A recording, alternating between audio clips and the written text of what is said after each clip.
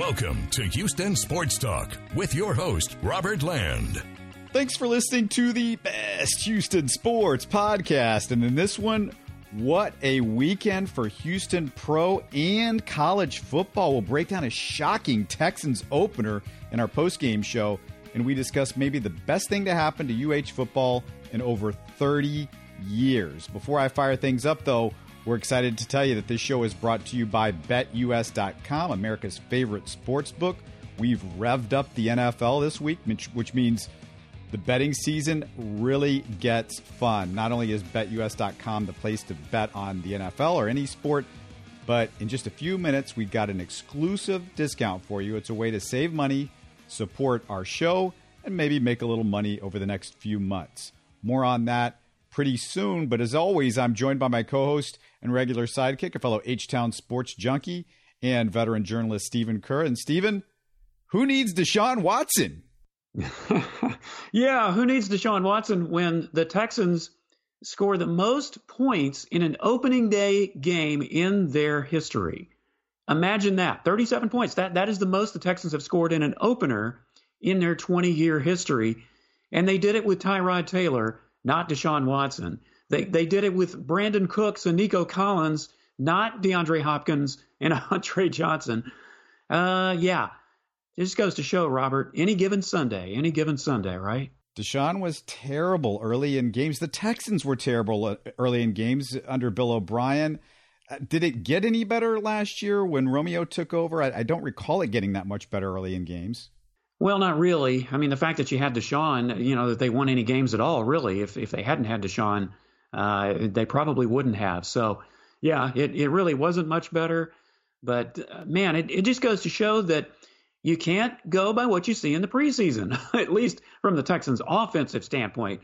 Now, aside from a couple of hiccups, the defense played well, just like it did in the preseason. But who would have thought that the Texans' offense would come out? Yeah, the first possession, it kind of looked like, oh, boy, it's going to be that same offense we've been talking about for the last 2 weeks. But then all of a sudden they get it together. And even in the second half, when they weren't really firing on all cylinders, hey, at least they didn't blow the lead. I'll tell you this, Robert. At halftime, I said to myself, you and I are going to have one of two things to talk about in this podcast, in the postgame podcast. Either we're going to be really excited because the Texans won, or we're going to be really pissed because they blew another lead like they did in Kansas City playoff game and some of the others. Whitney Merciless had a sack. That's how incredible this game was. Yeah, you knew things were definitely going in the right direction or unexpected when Whitney gets a sack. It was toward the end of the game, but nonetheless he did. And, I think that's the only sack that the Texans got. They got one early in the game, Robert, but the Jags had called timeout. So they did get a lot of pressure on Lawrence, but, they kept him on the run, and, of course, the defense had 3 picks. So all in all, a very good day for the Texans, really on all fronts. We got to talk about Tyrod Taylor because he was the guy that replaced Deshaun, and he looked like him at times. 21 for 33, 291 yards, 2 touchdowns, 0 interceptions, 112 passer rating. And, Stephen, I looked at it before the game. Deshaun's last game at NRG Stadium against the Texans, this is a few years back, I believe it was with the Buffalo Bills. He had 3 touchdowns, no interceptions. So over the last 2 games at NRG Stadium, 5 touchdowns, 0 interceptions for Tyrod Taylor. Hey, he loves this place. He loves this place. And if you're the Texans, you'll take it. You just wish, they could play all their games at home if it's going to keep that up. As I mentioned in that first series, he almost got picked off when he was trying to throw to Cooks. And then he threw a ball too high to Nico Collins. But, man, after that, he took off. And I tell you what really impressed me, Robert, is when he was under the gun, he was able to switch gears, even ran a little bit. And he really was cool under fire, so to speak. That was as much impressive to me as the fact that he didn't make any serious mistakes. And he completed some pretty nice passes to Cooks and to Collins and, some of these other guys. Well, what was it that I said, Robert? I want to say that I said it on this podcast that the Texans don't really have any wide receivers. Did I say that? You might want to go through the archives and prove me wrong, because at least during this one game, they had some guys come through. Yeah, and we're going to get to those guys. And let's start off with the first drive that they got a score. The first drive you mentioned was a 3-and-out. He almost gets picked off. But then there was the 14-play, 84-yard drive, tone setter right off the bat. Mark Ingram finishes it with a 1-yard touchdown. But that drive was about Brandon Cooks, an incredible catch inside the 5-yard line. And frankly, Stephen, that's the kind of catches that we used to see from DeAndre Hopkins. 5 catches, 132 yards for Brandon Cooks on the game. Yeah, it's very hard to argue with what Brandon Cooks did today. Again, it's one game, and I know it's like the preseason. You can't get too excited after one game. Hey, the Jags won their first game last year against Indy, and you know what happened to them. But we got to take them where we can get them, and Brandon Cooks was a major reason why. So, the fact he's definitely the Texans' leading receiver. I think we knew that coming in. But I know you're going to talk about some of the other guys, including the newest Texans receiver that they got. So, yeah, just kind of an amazing contribution by a number of these guys. Yeah, we're going to get to that guy. I know who you're talking about a little bit later in the drive or later in the game. But the next drive, Tyrod Taylor, 7-yard touchdown. This is a 5-play, 55-yard drive. He throws it to David Johnson. Remember him? Yeah, that's the guy that they got in the DeAndre Hopkins trade. But the play of that drive was a big 25-yard catch and run by Pharaoh Brown. And Pharaoh Brown, got to get into Pharaoh Brown because this is a great story, Stephen. Remember, the Texans have drafted 4 tight ends in the last 3 years, but it's undrafted free agent Pharaoh Brown, who is the starting tight end, making the splash plays in the opener. Yeah, that's right. And you know what? Throughout camp, Robert, I kept hearing about how great this Pharaoh Brown is. Pharaoh Brown, he's looking great in camp. He's making some incredible catches. He's blocking so great. And I'm thinking, who is this guy? They haven't even played a preseason game yet. And the coaches were just raving about him. And, he didn't exactly light up the preseason. But he blocked well. He caught some good passes. So, yeah, Pharaoh Brown, you got to hand it to him. He looked good today. Brevin Jordan was inactive, and it gave him the chance to play. And, man, did he come through. The next drive, 8-play, 54-yard drive. Joey Sly, the new kicker, Ka'imi Fairbairn on the injured list. So Sly with a 40-yard field goal. Joey Sly did his job. 3 field goals. He was perfect, 3 for 3. Hit all of his extra points. 17-7 at that point for the Texans. Then there was a punt near midfield. But after that, another field goal from Joey Sly. 25-yard field goal. Nico Collins with an offensive pass interference cost the Texans a chance after Vernon Hargreaves had an interception, and we're going to get to the defense down the road here, but that makes it 20-7. Then there was a 4-play, 69-yard drive in 29 seconds. Taylor to Danny Amendola from the Woodlands High School, the veteran. Everybody made fun of it, including me, another New England Patriots signing, huge contract, bigger contract than you would think. I think it's 1.5 guaranteed, but it's 2.5 on paper, somewhere in that neighborhood. But Tyrod in this drive, Stephen, he makes the Deshaun-looking scramble, and then the throw to Brandon Cooks. That play was so reminiscent. I mean, that was pure, unequivocal Deshaun Watson. Yeah, I'm almost wondering, what happened? Did they put Deshaun's body into Taylor's body? I kept asking myself, am I even watching this Texans? Is this the Texans game I'm watching? Did CBS put on a different game? Because I just couldn't believe some of the moves that Taylor was making. And you talk about Amendola, obviously his best years were with the Patriots. He's had some injuries over the years, but he made some great plays today too. And, he hadn't even been with the Texans a week and still trying to learn their system. But man, some great throws and just some incredible catches by Taylor. It's amazing how reminiscent of Deshaun that we're seeing. But, of course, we're not going to see Deshaun. So big play, right before halftime. I mean, that was a backbreaker, I think, for the Jags. But if you go to the second half, Texans punted midfield on the first drive, 9-play, 68-yard drive, that second drive. And it was Phillip Lindsay, 5-yard touchdown run. Although we got to talk again about Pharaoh Brown with a big catch.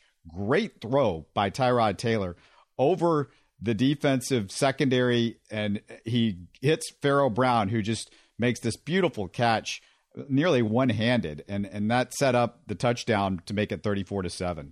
Yeah, I have to say that was definitely the clincher there. I mean, there was still a lot of time left, but when you have some of those brilliant plays made against the defense like that, it can definitely take the wind out of your sails, and you could just tell You had a rookie quarterback in there trying to bring a team back from that big of a deficit. The way the Texans defense was playing, they did, as we said, have some hiccups, and we'll get to that. But yeah, that when it became 34-7, Robert, I started thinking, well, maybe this won't be Kansas City after all, even with so many unknowns about this Texans team. Okay, so let's get to the defense, because the last 4 drives, there was a couple of 3-and-outs. There was a field goal by Joey Slag on a good drive. And then there was a punt near midfield. I mean, it was just, they were basically trying to run the clock a lot in those last few drives. But if you go to the Texans defense, it was a 3-and-out to start off with.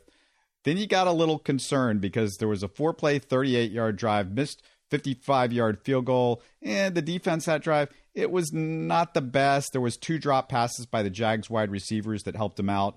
The third drive, 11-play, 75 yards. Trevor Lawrence, 22-yard touchdown. You know what? This is one where Maliek Collins, we got to get into him, because 2 roughing the passer penalties, extended drives, one of them on this drive, 3rd and long. Maliek Collins is going to hear an earful from David Culley after this game. Oh, you know that, because, both of those penalties that he had resulted in both Jacksonville scores. So you have to give credit, I think, for the Texans defense as a whole, by the way they played through the whole game. Those were really the 2 hiccups that led, to them giving up those 2 touchdowns. But Maliek Collins, he looked great in the preseason, and he made some good plays today, but he really did. Definitely those 2 penalties, that's going to basically overshadow everything else, even though the Texans did win handily.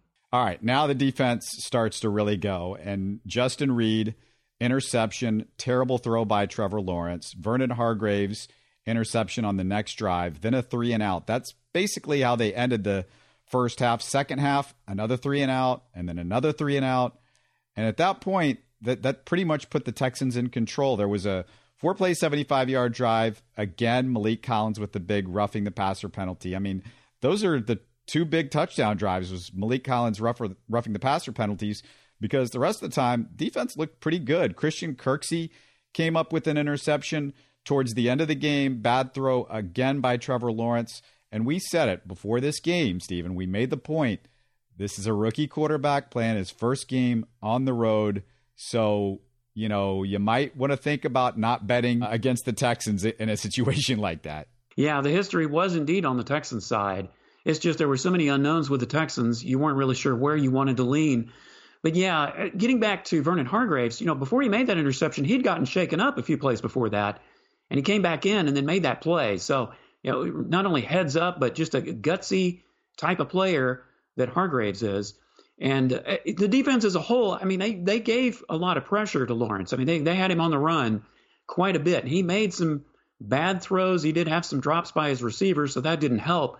But the Texas defense, even if they didn't have a lot of sacks, they did get a pretty good amount of pressure on Lawrence and forced him basically to throw on the run all day. And just, he obviously caved in. But I still think, as time develops and he matures, I think he will be a good quarterback. But it was his first game. Thankfully, the Texans took advantage of all that. Meaningless junk time touchdown for them at the end of the game. So it was really 37-14. It's 37-21 is going to be the final. But, it's just a dominating performance on the rushing side on offense, and we haven't really touched upon that. Mark Ingram, the most carries by far, 26 carries, 85 yards. Between Phillip Lindsay and David Johnson, there was 11 carries with those 2 guys. Not a great yards per carry with Mark Ingram, Stephen, but what I thought that Mark Ingram brought was just tough yards. He got the most out of what was there. This offensive line is still a work in progress. We know that Marcus Cannon came back and played in this game after not playing the entire preseason. Charlie Heck had gone out with COVID. I don't even know if he would have been the starter, but Cannon, you figured, was going to be the guy eventually, the veteran coming over from the Patriots. So he steps in, although he was switched in and out at right tackle. You had Laramie Tunsil that had to deal with COVID. So you don't know how his conditioning was. You don't know how his strength was coming off of that. So the offensive line, a work in progress, but they were solid. It wasn't a great performance by the offensive line because Tyrod Taylor did have to scramble a few times, but the offensive line, I thought, was fair, and this defense, Jacksonville's defense, is not good. Right. Now, I think it was good considering all of what you just said, Robert. And here's what I like about Ingram is, he didn't get like tons of yardage. But as you said, he gets the most out of what you give him. And, he's the type of back that he's going to ride you. It's hard to bring him down. He's not big, but you would think he is because he just keeps moving and moving and moving. I mean, you just basically have to wrestle him to the ground. So, there were several carries where he had more yards than most any other back probably would have, but it's only because he just kept riding it and riding it. And I think, on that first possession that the Texans scored, when it was 7-0, that is the type of offense that you want to see on a consistent basis. 14 plays, 84 yards, good mixture of run and pass. So, that really set the tone, I think, for what the Texans did for the rest of the day. And Trevor Lawrence, he showed his potential on the other side of the ball, and you saw glimpses of what he could be. But at the same time, it's those type of mistakes that are just your classic rookie mistakes that he made in this game. Although, give the Texans defense credit because we've seen him with the turnovers all throughout the preseason. And the amazing thing, Stephen, the stat of the game is 3 interceptions for the Texans. That equals the amount of interceptions they had all of last year, all 16 games. Yeah, well, and they only had 9 turnovers, I think, all of last year, and they did a third of that in the first game. And that is something, as we've said before, this is what Lovie Smith has been telling these guys. Punch the ball out, go for the big plays, make those turnovers, be in the right place at the right time. What an amazing difference, Robert. I'm telling you, if the Texans play that kind of defense, no matter how many games they win or lose, they're going to be in most games if they can keep making plays like that, because that's what turns a game around. And that can sometimes in a close game, it can make the difference. Today, obviously one of the big reasons the Texans won, I know, in one interception, they didn't capitalize. And then on the other, they had a field goal, but they did capitalize when they had to. So keep making plays like that. And we may be talking more positives about the Texans than negatives. Of course, I think the Cleveland game is going to be a totally different game. It is going to be the Browns. So we will just have to wait and see. But, man, you got to savor this first one for sure. I want to go back to Danny Amendola for just a second because 5 catches for 34 yards, same amount of catches that Brandon Cooks had. And here's what I think is relevant, Stephen. The Texans, throughout their entire history, they have never found a slot wide receiver that they can count on. They have looked. They drafted Kiki Kuti. We thought he might be the guy. There were other guys that you saw maybe a game here or there, but no consistency from anybody. Maybe Amendola brings that. And, I don't know what the Texans do this year. I think this is an outlier game, but at least they're going to be interesting and at least they're going to be professional with Cooks and Amendola out there. Yeah, I think what you get with Amendola is experience. And that experience can go a long way in a position where the Texans, as you said, they just haven't had it. QT didn't get the job done. He was inconsistent. He fumbled. He was on O'Brien's doghouse. It just did not work out. And they've tried to experiment even before that and after that, with Kenny Stills and some of the other guys. But yeah, Amendola, I was really excited about the signing. I don't think you're going to, see spectacular things from him, like a lot. But just providing that experience and giving you a steady hand in that slot position, man, if you can get that and then build on that for the future, maybe the Texans can draft a guy down the road. They can take that slot and give you a lot of good years with it. But, yeah, the Amendola signing, I really do like it. Since you and I last spoke, Bradley Roby traded to the Saints for a 3rd-round pick and a conditional late-round pick. The Texans ate a lot of his salary, I assume, to get more value from him. You wonder why they extended him a couple of years. I guess it's now 3 years was the extension, or 2 years past the year this year, which he would have been signed for. Right. And they could have just let him walk at the end of this year and gotten a conditional 3rd. But this will get him a much higher 3rd-round pick than the conditional pick. And then they've got that potential, I don't know if it's a 5th-round pick or 6th-round pick. I don't know what the conditions are on that with the Saints. But what did you think of that move? It really didn't surprise me too much. I mean, of course, Roby wouldn't have played in today's game if he'd still been with the Texans or with anybody. He won't play for the Saints either, obviously, because he's still serving that PED suspension. But, I mean, Roby, yeah, he was a starter, but he wasn't exactly consistent. He had some injury issues. He had that disciplinary issue last year. So the fact that, the Texans are definitely, they're in rebuilding mode when they're going to trade one of their starting cornerbacks. But the fact that they got a higher 3rd-round pick and then that additional late round pick, I guess you could say they came out ahead. But yeah, it really didn't surprise me, maybe as much as it did some people. Our friends over at BetUS.com had the Texans as 3.5-point underdog by game time. Steven and I said, yeah, I don't know if I really like betting against the Texans with Trevor Lawrence. The over-under, 45.5. It was a point lower than that when you and I last talked, Steven. How did we do on that over-under again? What happened? Yeah, we would have lost a lot of money, Robert. That's all I can say. that was quite a bit the over. The Texans offense, where did that come from? And hey, if you're betting on the NFL this season, you got to do it with BetUS.com because you might as well find a sportsbook with integrity and longevity like BetUS. It's not just football. It'll take action on just about any sport. They're a pioneer in the sportsbook industry for almost 3 decades with a diehard customer fan base. Their mobile platform is easy, full betting options on there. Log into BetUS.com or call 800-792-3887. That's 800-79-BETUS. And here's how we can save you some money when you do it. When you sign up, use our promo code HST125 on that original sign up, and you'll redeem a 125% sign-up bonus on your $100 deposit. Again, that code is HST125 as in Houston Sports Talk, 125, meaning you get 125% of your 100% on your $100. And to help our podcast, sign up using either the BetUS link on our pinned post at the top of the Twitter page or go to our website, HoustonSportsTalk.net, and click on the BetUS icon. Follow my lead and get your phone, online, and social betting partner with integrity and longevity like I did. BetUS. You bet. You win. You get paid.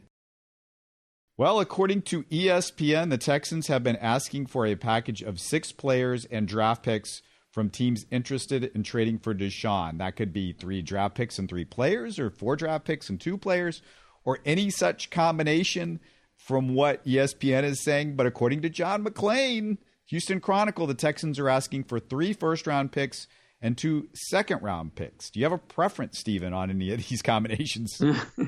As long as they're all high picks, Robert, I'll take it. And really, I think that's what we've been hearing for quite some time. And, of course, now everything is so up in the air. But I think, once this Deshaun thing is resolved, I don't feel that the Texans should settle for any less than that, certainly. Was there any other thought on the game itself? Because you and I were going to do another show later this week, and we might get more into the next game. But anything else that we missed on today's game? Getting back to Joey Slye, one of the reasons the Texans got him, I think, too, is that he definitely can get the touchbacks. And the Jags didn't return a single kickoff during the game. I mean, he was booming them. Now, obviously, he made all his extra points and field goals. I think outside the 50, he's a little suspect.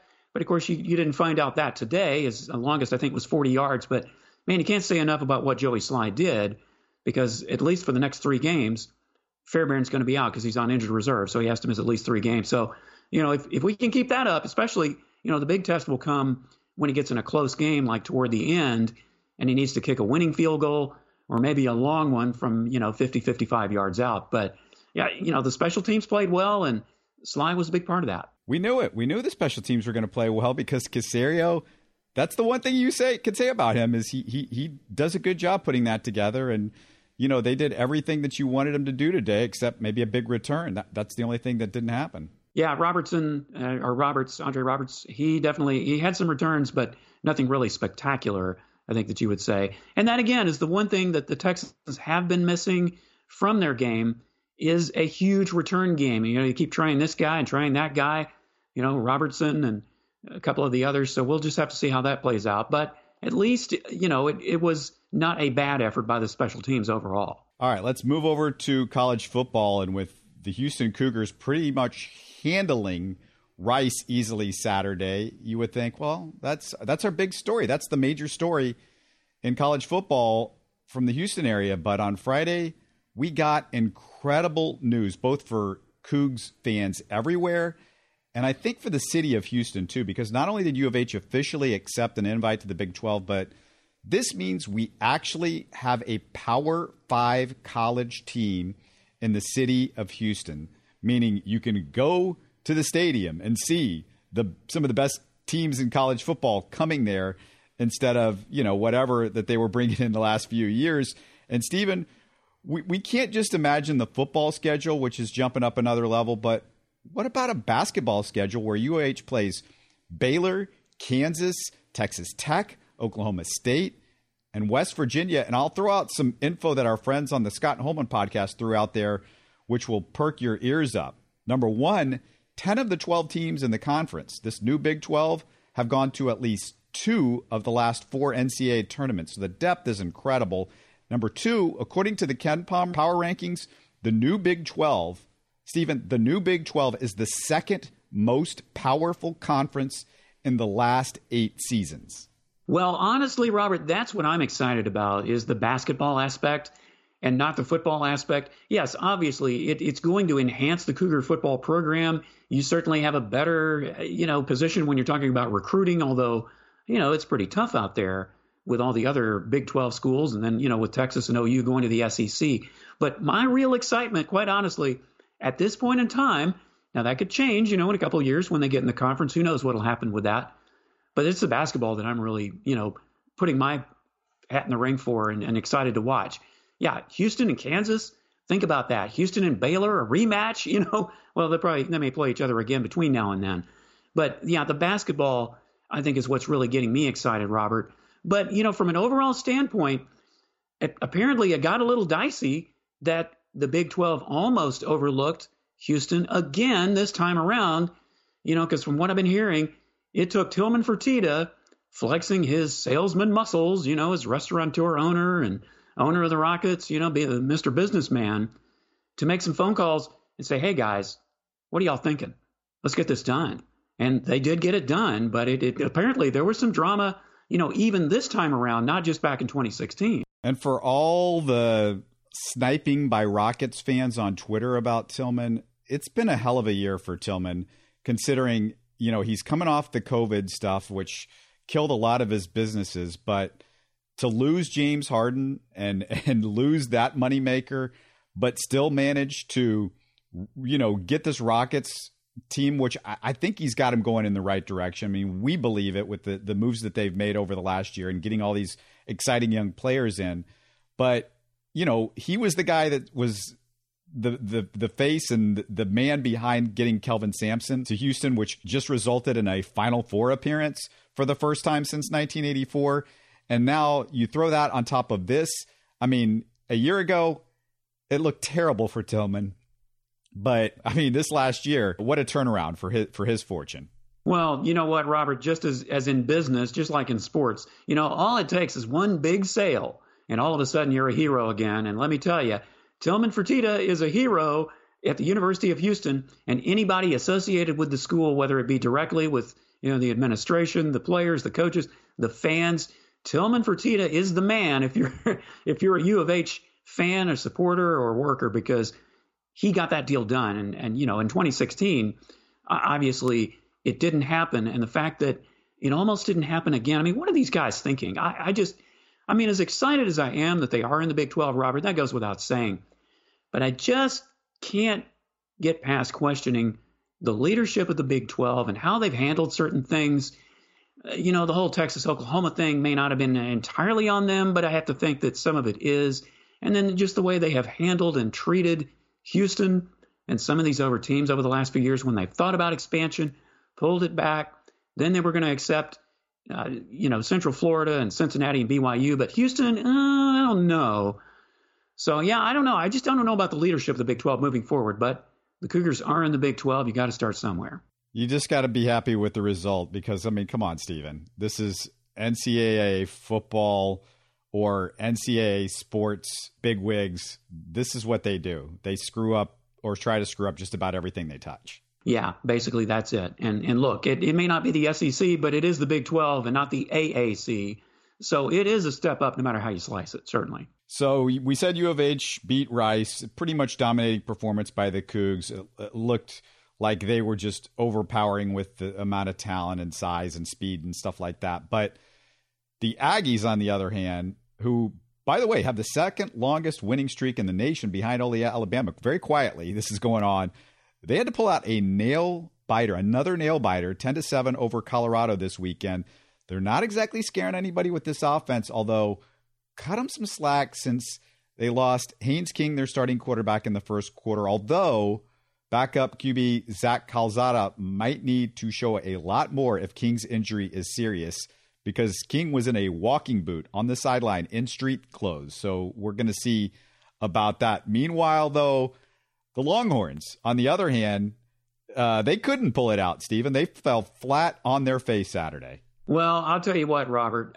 Look, when I first started following the Longhorns, it was in the early 70s when they were in the Southwest Conference, and I have not forgotten the rivalry that they've had with Arkansas that dates back, obviously way, way before then. I've also never forgotten just how rabid those fans in Fayetteville are. It is a tough place to play, and I honestly don't believe, Robert, in watching the game and just, watching what a difference a week makes. Obviously, we were singing the Longhorns' praises for their play calling and for the way their defense played the week before against Louisiana, but I honestly think that one of the reasons that they fell so flat on their face was that they were not quite prepared for that Arkansas crowd. Those fans were rabid. I mean, they were after it. They were into it. And Arkansas was obviously into it. The defense, Bijan Robinson had no answer for them. Neither did Hudson Card. The offensive line, I tell you what, if there's one thing you can point to, the Longhorns definitely need to shore up. They've been taking a page out of the Texans playbook the last few years, Robert. The offensive line needs work. There was one play in the second quarter when Hudson Card went back to pass, and he got sacked on a 3-man rush. You're outmanning these guys 5-3, and you let your quarterback get sacked. That is not a good sign. So, yeah, not a good game at all by the Longhorns. I certainly think they'll bounce back against Rice. But welcome to the SEC eventually, UT, because this is what you're going to face. And Arkansas isn't Alabama. They're not Florida. They're not Georgia, at least when they're in conference play. They're way under 500. So, yeah, very disappointing game in Austin, completely different from the week before. And Stephen, not only did they get schooled on the football field, they got schooled on Twitter this weekend, because my tweet of the weekend goes to Bomani Jones. And this is kind of a setup, because there was a sign at the game that you saw on television that said, biggest traders. This is obviously got to be some Razorback fans. Number 1, Benedict Arnold. I think it's Razorback fans, but I'm not sure. Number 1, Benedict Arnold. Number 2, Texas. And you have a Longhorn with the horns down. Of course. Of course.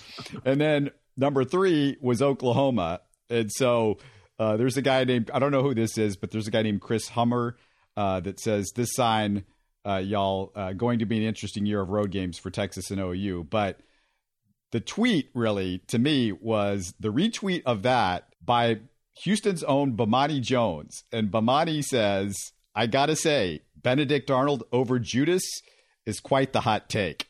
I love Bomani Jones. Love him. What a guy. Yeah, that's a good tweet. I also saw one over the weekend. I think it was from Burnt Orange Nation.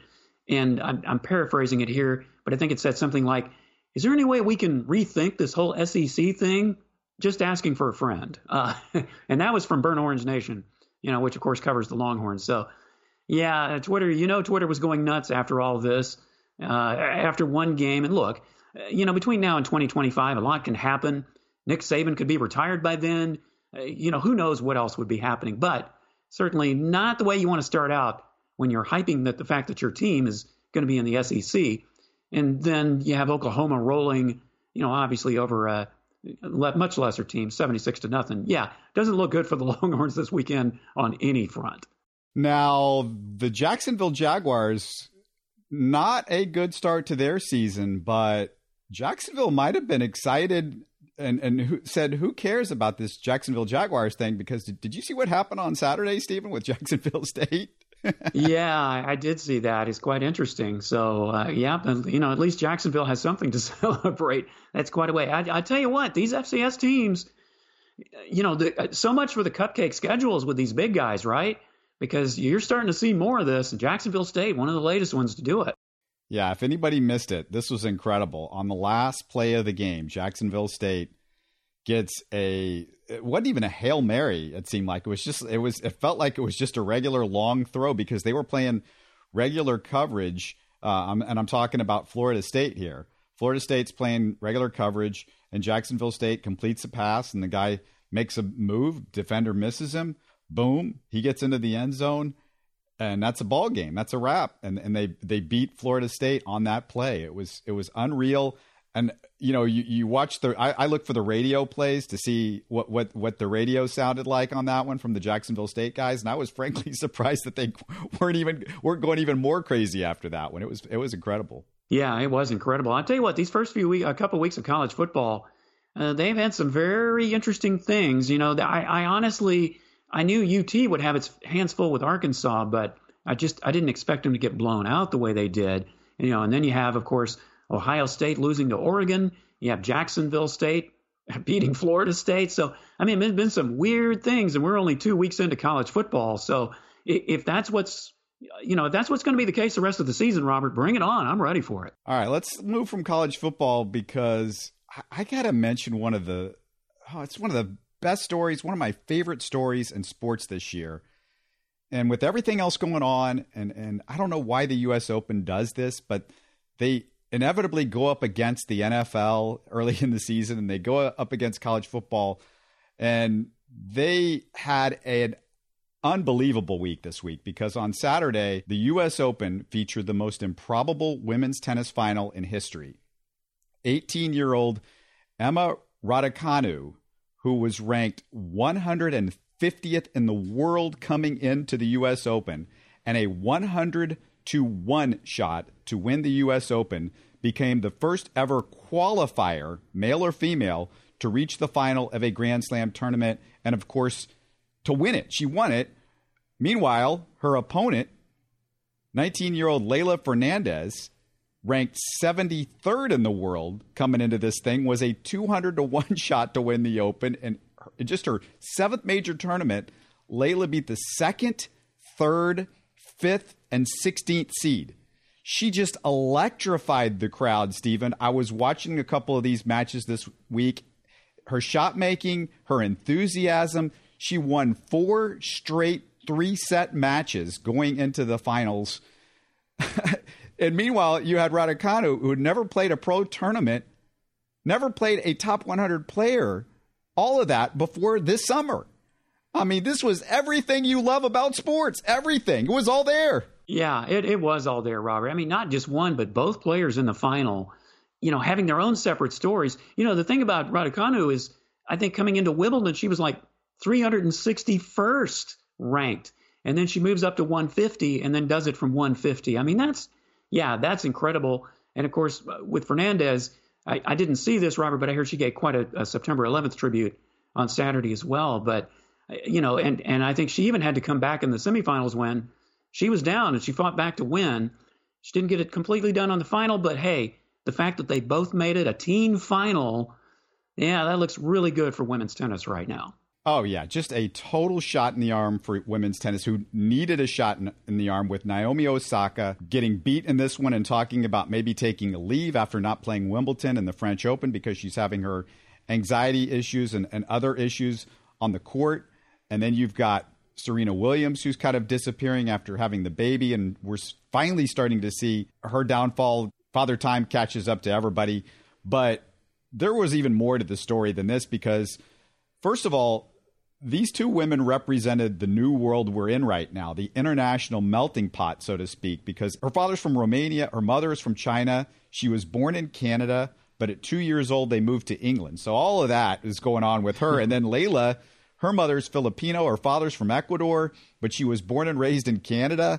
In a way, they felt as American as baseball and apple pie, Stephen. Yeah, that's great. Just so many great storylines from both of these, and their heritage just adds to that. Women's tennis, they talk about a shot in the arm. They definitely need it. Certainly from the American side, I know we've talked about that a lot. But man, you watch some of these other international stars, and they're pretty impressive. So if these two can they keep it up? That's going to be the big question. They're the hot, they're the story now, but can they move forward? Because we've seen this before with some of these major Grand Slam tournaments. you think somebody's coming up, and yet, they fall back, and you rarely hear from them, if ever, again. Yet another unreal part of the story, Raducanu had retired from Wimbledon with an anxiety attack. So to come back from that just a few weeks ago, it's just amazing. And Stephen, that is so 2021. That fits right where we are right now in history. Yeah, it really does, because we're hearing more and more about the mental health issues with athletes. And I've even done some stories on it with my work covering youth sports. Naomi Osaka, we talk about a lot of the problems she's had lately. So the fact that, I was able to come back and do that just a few weeks after Wimbledon, that just says something about the courage that she has to be able to do that. So and unfortunately, Robert, I think, now that this is coming out more and more, we're going to hear more stories about this. And you just hope that these players can turn it around and that the institutions that support them will really step up and do something about this. That's what really needs to happen. Absolutely. And you mentioned the 9/11 tribute by Layla, and I've got to talk a little bit about that because Raducanu, of course, she gets the trophy, but nobody have I seen in recent history, nobody's won the crowd, the New York City crowd, quite like Layla in the last couple of weeks. They interviewed her during the trophy presentation, and it looked like it was over. It looked like it was the last question, but she said, "Hold on, wait, I have one more thing to say." And then she said this. I know on this day, it was especially hard for New York and everyone around the United States. I just want to say that I hope I can be as strong and as resilient as New York has been the past 20 years.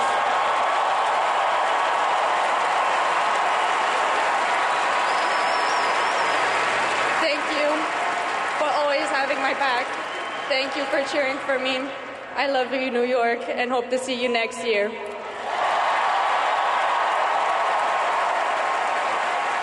Stephen, you talk about putting me in total tears. I mean, that was unbelievable. I mean, she knew the moment and she had the perfect stuff to say. She did, Robert. And I'll tell you what, the New York is a tough crowd, but you can win them over. But how could you not?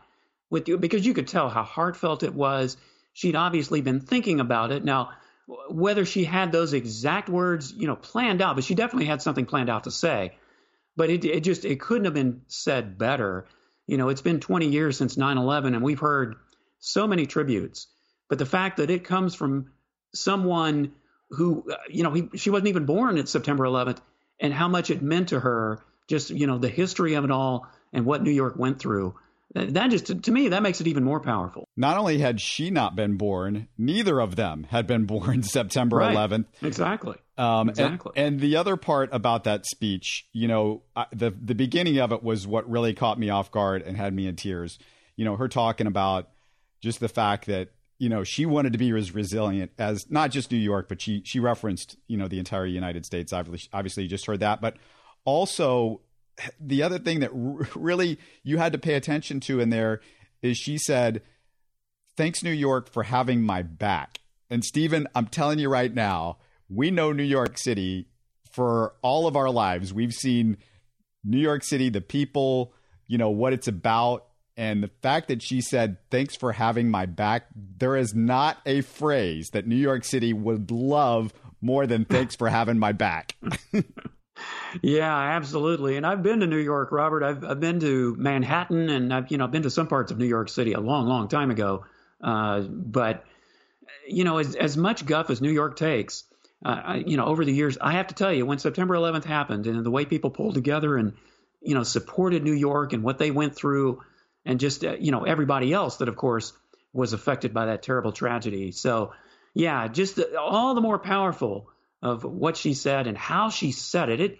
It was just the way she said it, Robert, with the emotion, that speaks as many volumes as the actual words that she said. Right. And meanwhile, in the other part of the bracket, it's got to be something that we're going to probably get into the next time you and I talk. But Novak Djokovic, we can't talk about it right now because the match is still going on, but he's trying to win the Grand Slam, the biggest thing in tennis. He's trying to run the table here. Yeah, and I'll have to be honest, I'm not a Djokovic fan. I don't like the way he has behaved over the last couple of years in a couple of different situations, but it is quite an accomplishment. And if he can do it, then, that's certainly great. All the more to him, more power to him. Absolutely. But I got to say again, I want to go back to this Leylah Fernandez one more time because, I've watched a lot of stuff at the U.S. Open over the years. I'm a big tennis fan. People out there, you might not be as big a tennis fan as I am. And understandably, I know it's not, one of the major sports here in the United States. But of all the runs that I've seen, the only thing that I could compare